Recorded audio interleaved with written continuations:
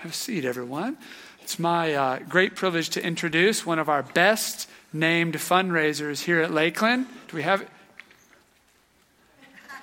That's a good one, isn't it? So the youth named that. One of the cool things that we do here at Lakeland is our high school students have the opportunity every year to go on a trip. And they go as a community, and they go with some of our very best adult leaders, and they get a chance to be with God in a different place, which makes you open to different things, open to see God different things, more open with yourself. My son is getting to go for the first time this year. My daughter has been many times before, and always, she comes back changed in some way, having had an encounter with God. So we want to make that happen. But as you know, traveling is not cheap. So we're going to have a fundraiser here in just a few minutes, kind of a loose change fundraiser if you want to get that together, and to help our students go on this trip. But before we do, we asked Jo Skyer if she would come. She's been on 2 of them, and she wanted to share a little bit about the impact that this has had on her life. So let's welcome Jo.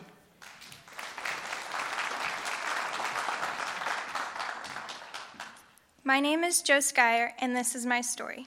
My freshman year, I wasn't super involved in the clearing. I had actually only been a handful of times when they had announced that the summer trip that year would be to Florida. I was hesitant to go because I didn't know a lot of people in the youth group at the time. However, the few that I did know convinced me to sign up for the last available slot.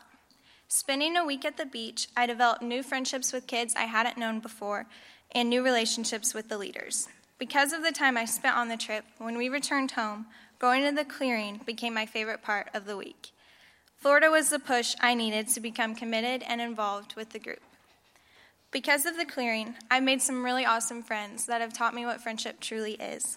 I now spend my Sunday nights with other girls from the youth group, which is so nice to have a group of girls my age to support and talk about our weeks with. Because of the clearing, I've also gotten involved with the journey and gained a mentor. This relationship means a lot to me, and the journey has helped me figure out more who I am and in which direction I want to go.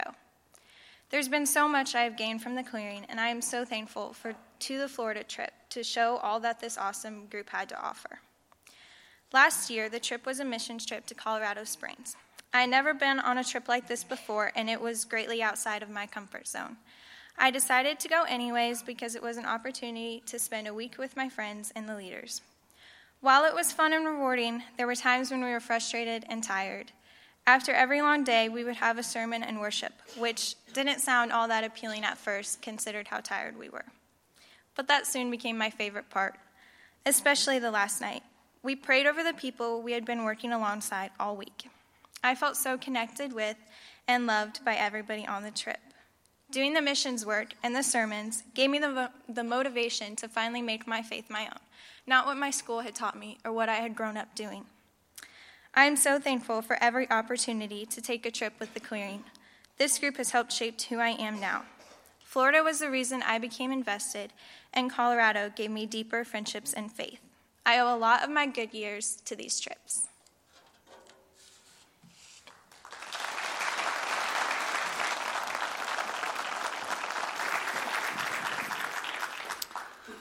So Twyla helps organize these trips. So now we're going to find out exactly what pass the gas means this morning, huh? Passing it in a holy type of way, since it's Holy Week. So Pass the Gas is one of 2 fundraisers that we do to support our summer trips with the high school students. You may have seen the 50 envelopes table out in the lobby the last couple of weeks, and that fundraiser is designed more to support specific individual students who are going on the trip. If they sign up to work the table, then the proceeds from that go directly to them, split evenly, and it makes the trip cheaper for them as an individual.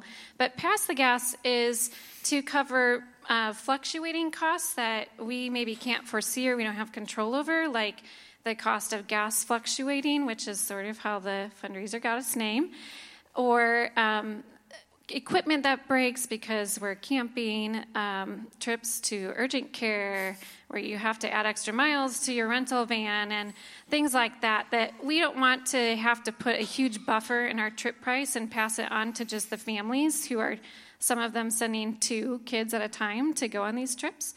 But we appreciate our congregation's generosity in helping give anything that you can, pennies, dollars, quarters, whatever you have that you want to slip in the gas can as it comes by. So we appreciate your help this morning. I forgot to mention first service, there is a way to give to this fundraiser on the app. So if you're like, oh, nothing, then you can get on your phone and you can give at a later time, or you can give right now through the app.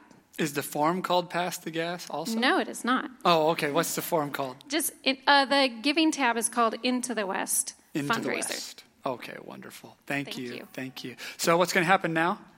The high school students are going to come up the aisle with gas cans, and as it comes past you, feel free to put whatever you have with you inside of it, whatever you want to give, and we, like I said, greatly appreciate your support. All right, thank you. You can continue passing gas as I continue to preach here. That's just fine, no problem at all. Oh, you deserve someone more mature, but I'm all you got. It is Palm Sunday, so it is the last Sunday of the season of Lent. I hope that God has met with you powerfully during this season of Lent. If you didn't do much with it, the great thing about Lent is it will be back next year. There will be another opportunity. That's the great thing with the Christian year. So there is always another chance with God to go on the journey. Today is also the beginning of Holy Week. So we want to observe all of those things today. We're going to end our last Sunday of Lent by also concluding our study of Luke chapter 18. So let's begin by reading our verses today. And let's do something we don't do often, that other churches do every Sunday. Let us stand together as we hear the gospel. Luke chapter 18, beginning in verse 15. One day, some parents brought their little children to Jesus so he could touch and bless them. But when the disciples saw this, they scolded the parents for bothering him. Then Jesus called for the children and said to the disciples, "Let the children come to me. Don't stop them. For the kingdom of God belongs to those who are like these children. I tell you the truth, anyone who doesn't receive the kingdom of God like a child will never enter it." Once a religious leader asked Jesus this question, "Good teacher, what should I do to inherit eternal life?" "Why do you call me good?" Jesus asked him. "Only God is truly good. But to answer your question, you know the commandments. You must not commit adultery. You must not murder. You must not steal. You must not testify falsely. Honor your father and mother." The man replied, "I've obeyed all these commandments since I was young." When Jesus heard his answer, he said, "There's still one thing you haven't done. Sell all your possessions and give the money to the poor, and you will have treasure in heaven. Then come, follow me." But when the man heard this, he became very sad, for he was very rich. When Jesus saw this, he said, "How hard it is for the rich to enter the kingdom of God. In fact, it's easier for a camel to go through the eye of a needle than for a rich person to enter the kingdom of God." Those who heard this said, "Then who in the world can be saved?" He replied, "What is impossible for people is possible with God." The gospel of our Lord. Have a seat, everyone. So here we have two stories. One, Jesus starts out very kind. We love this story. "Let the little children come to me." In fact, the Greek word here used for children does imply very small children, like the size that were waving the palm branches just a few minutes ago in the sanctuary, or smaller, even babies. "Let the babies come to me." Oh, he's so gentle. Then this rich guy comes up, asks him a few questions, and Jesus ends up saying, it's next to impossible for people like that to enter the kingdom of God, rich people. Like, woo, that's tough. That's tough. Do you know that every time these stories are told in the Gospels, they are told together? Other stories can change positions, but these are always told together. I believe after studying these this year, they are meant to always go together. They are two sides of the same coin, two answers to one question. I apologize for every time in the past I preached them separately because it causes you to confuse the meaning of both. Watch this morning as God brings them back together for us. The question is, what did these kids do that was right to enter the kingdom of God? And what did this rich guy do that's so wrong? Why is Jesus mad at the rich guy? So when I went to seminary to study to become a pastor, we received an amazing blessing. Members of our small group and members of our families got together and said, we want to give you a monthly financial support. So that whereas most people at seminary were going to school part-time, working part-time, take them 6 years or so, I could just focus on school and finish seminary in 3 years because of this financial support from friends and family. It was such an incredible blessing. Now, I didn't want to be a mooch, and I didn't want to sponge off people. So I thought, I've got to do something to contribute to this journey also, to take care of things. Maybe that won't all cover it. We'll see. So I decided I'd go back to a job that I'd had in college that was very flexible around class schedules and stuff. Well, remember that I was a biology major? So in college, I was the reptile guy that came to your kids' schools and brought snakes and frogs and stuff. And so I was going to start this Reptile Adventures. Isn't that a great name? And so I'd have to rebuild all these cages and then become a guest speaker for Parks and Rec and schools and such like that. So first thing I was going to do is rebuild these cages. So I need about $750 worth of wood and plexiglass to get going. So I went to the Home Depot. I still remember, hot day. And I got out of the parking lot, and as soon as my feet hit the pavement, a little voice inside of me said, you don't have to do this. And I thought, why am I afraid now? I've already quit my job. I've already enrolled in seminary. Why am I afraid now to start a small business? And this is the right thing to do. So I took a step toward the Home Depot, and I kind of heard this voice again say, you don't have to do this.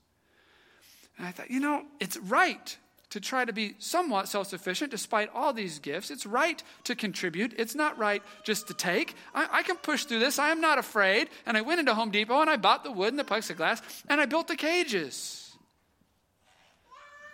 That's self-sufficiency. That's taking care of things. That's entrepreneurialism. And what bugs us about this passage is here's this rich guy. He obeys all the commandments. He's got it going on. And Jesus tells him that's not scoring him any points with God. So the rich ruler in this passage goes away sad. I go away sad from this passage because I can't figure out what is it about self-sufficiency and what is it about having money and what is it about doing it right that has Jesus mad enough to say, how hard it is for the rich to enter the kingdom of God. In fact, it's easier for a camel to go through the eye of a needle than for a rich person to enter the kingdom of God. Now, the problem that we're having right now is not with Jesus' answer. It's with the question I've chosen to ask. I asked, what has Jesus so mad? What has Jesus so angry? But Jesus is not mad, and Jesus is not angry about his wealth or his self-sufficiency. Let's do a psych test together. You like these? I don't. All right, let's do a psych test together. I'm going to show you a picture of a woman's face. She has an emotion on her face. And in this test, when you take it, you are asked, describe the emotion that you see here in a word. What emotion do you see here? So on the count of 3, I'm just going to have you all say what emotion you see in this picture. Ready? 1, 2, 3. Okay. I heard mostly fear, surprise, shock somewhere in that neighborhood. That's what I think I heard. Did you say something like fear or shock or surprise? Okay. And did you say something like fear or shock or surprise? And were you roughly in the neighborhood of fear, shock, surprise? Okay. All right. Do you know that when you showed this picture to 6 to 16-year-olds, a large number of them say angry? 6 to 16-year-olds who look at this picture respond angry. That's because facial recognition and the ability to see emotions and read emotions on the face is a part of brain development that does not fully mature until you're 25 years old. So when teenagers look at this picture, they see angry. This explains why those of you who have had teenagers so often have this conversation. Why are you mad? I'm not mad. Why are you yelling? I'm not yelling.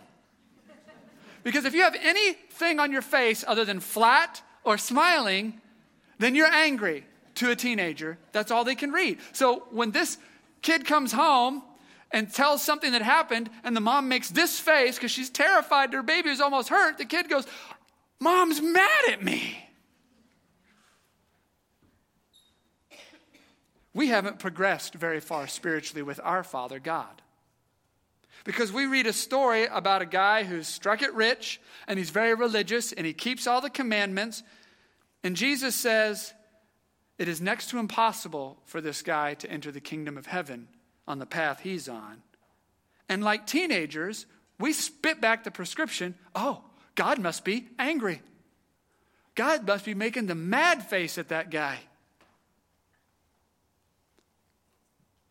But that doesn't make sense, especially if you read this same story in the Gospel of Mark. Gospel of Mark tells the same story, but listen how it begins. Looking at the man, Jesus felt genuine love for him. There's still one thing you haven't done, he told him. But first, he looked at the man and felt genuine love for him. He's not mad or angry. What Jesus tells him next, he tells him because he genuinely loves him. This guy's not being condemned. He's just being told, you're on a path that's not going to work the way you think it's going to work. I learned this one Advent season before Christmas, from a child. So, some of you remember this. We had this Advent guide, and it had the prayer that Mary sings when she finds out that she's going to bear Jesus Christ. And in the middle of the prayer it says, God fills the stomachs of the poor and sends the rich away with empty hands. So, in the prayer guide, it asked the question, is it wrong to be rich? Well, all the adults in the room, we just sat dumb because we wanted to say, no, it's not wrong to be rich. Yet here's the mother of Christ saying, God fills the stomachs of the poor and sends the rich away with empty hands. So is it wrong to be rich? And we're going, but in the silence, my 8-year-old son pipes right up confidently and says, no, it's not wrong to be rich, but it's dangerous. Because when you're rich, you think you can do whatever you want. How's that for wisdom? From a child. Which brings us back to those little children that Jesus said, if we were like them, we would inherit the kingdom of God. Now, how can we be like them? What can kids do, especially little kids, especially if it's translated babies? What can babies offer? Exactly. They are completely dependent. They can offer nothing. And Jesus says that you and I are just like them.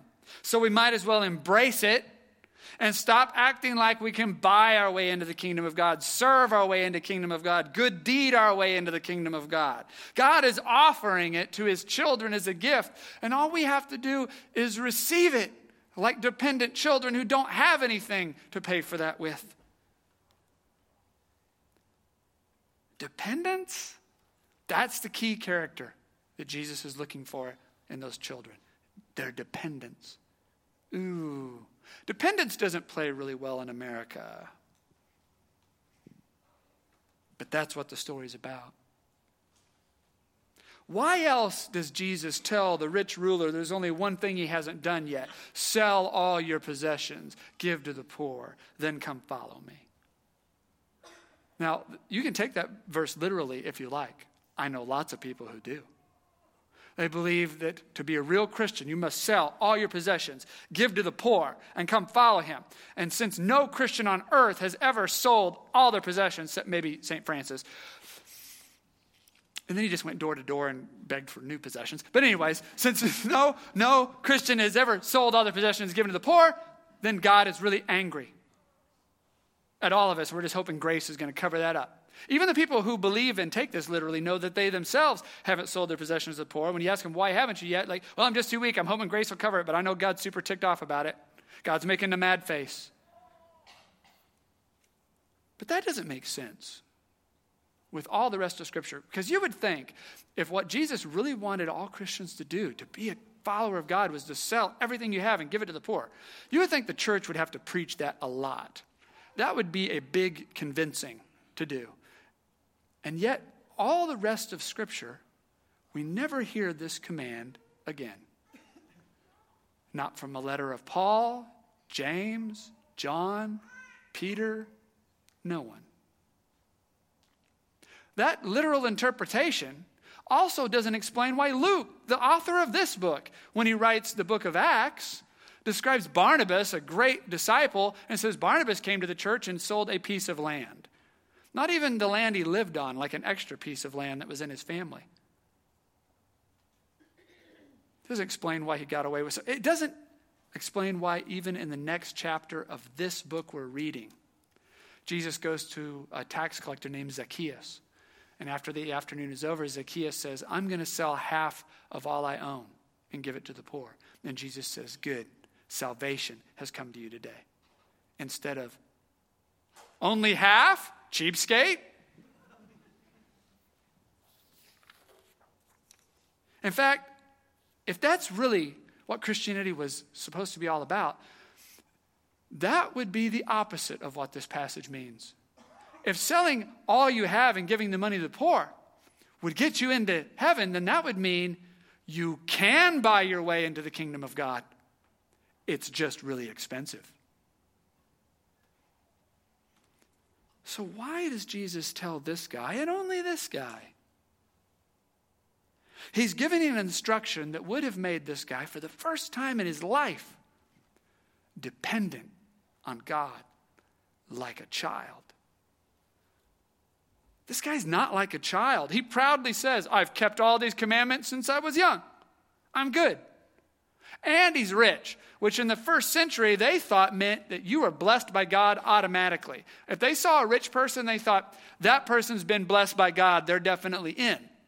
That was just a first century belief. That's why when Jesus says it's easier for a camel to go through the eye of a needle than for a rich person into the kingdom of God, that's why all his disciples say, then who in the world can be saved?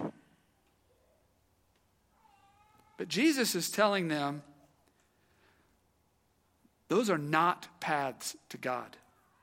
Not because God is mad at wealth or mad at self-sufficiency, but because those things don't work. Self-sufficiency causes us to try things that are not going to be good for us, mainly doing it on our own. And wealth is dangerous. It makes us think that we can do what we want. So here's the good news, everyone. To inherit the kingdom of God, you don't have to do much more than what a baby can do. It's 2/3 of the way through seminary. My business, Reptile Adventures, isn't that a great name? Dried up. It wasn't well advertised. The enrollment was down. The cost of feeding the animals had stayed the same. And so I gave all the animals to local nature centers. I sold those awesome cages I'd built. And then I sat down to close out the books on the business. And they zeroed out nearly to the penny. Do you know what that means? It means that all that effort, all that planning, all that advertising, all of that teaching, all that to make my own way had been for nothing. I had made $1.75. And in that moment, I realized and I remembered that voice on the parking lot of Home Depot. You don't have to do this. In that moment, I realized who that voice was. That wasn't my own fear. That was God. But when I realized that I had heard the voice of God telling me, you don't have to do this, and that I had ignored it, I didn't feel condemned. And I didn't feel judged. I didn't see the mad face. In fact, it felt like another voice of God coming back around to say, see, I had you. I'll always have you. I am really all you need. All you're ever going to need.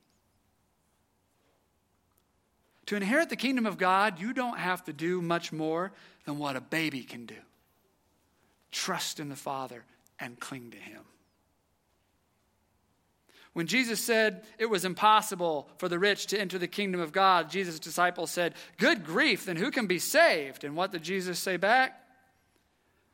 He replied, what is impossible for people is possible with God.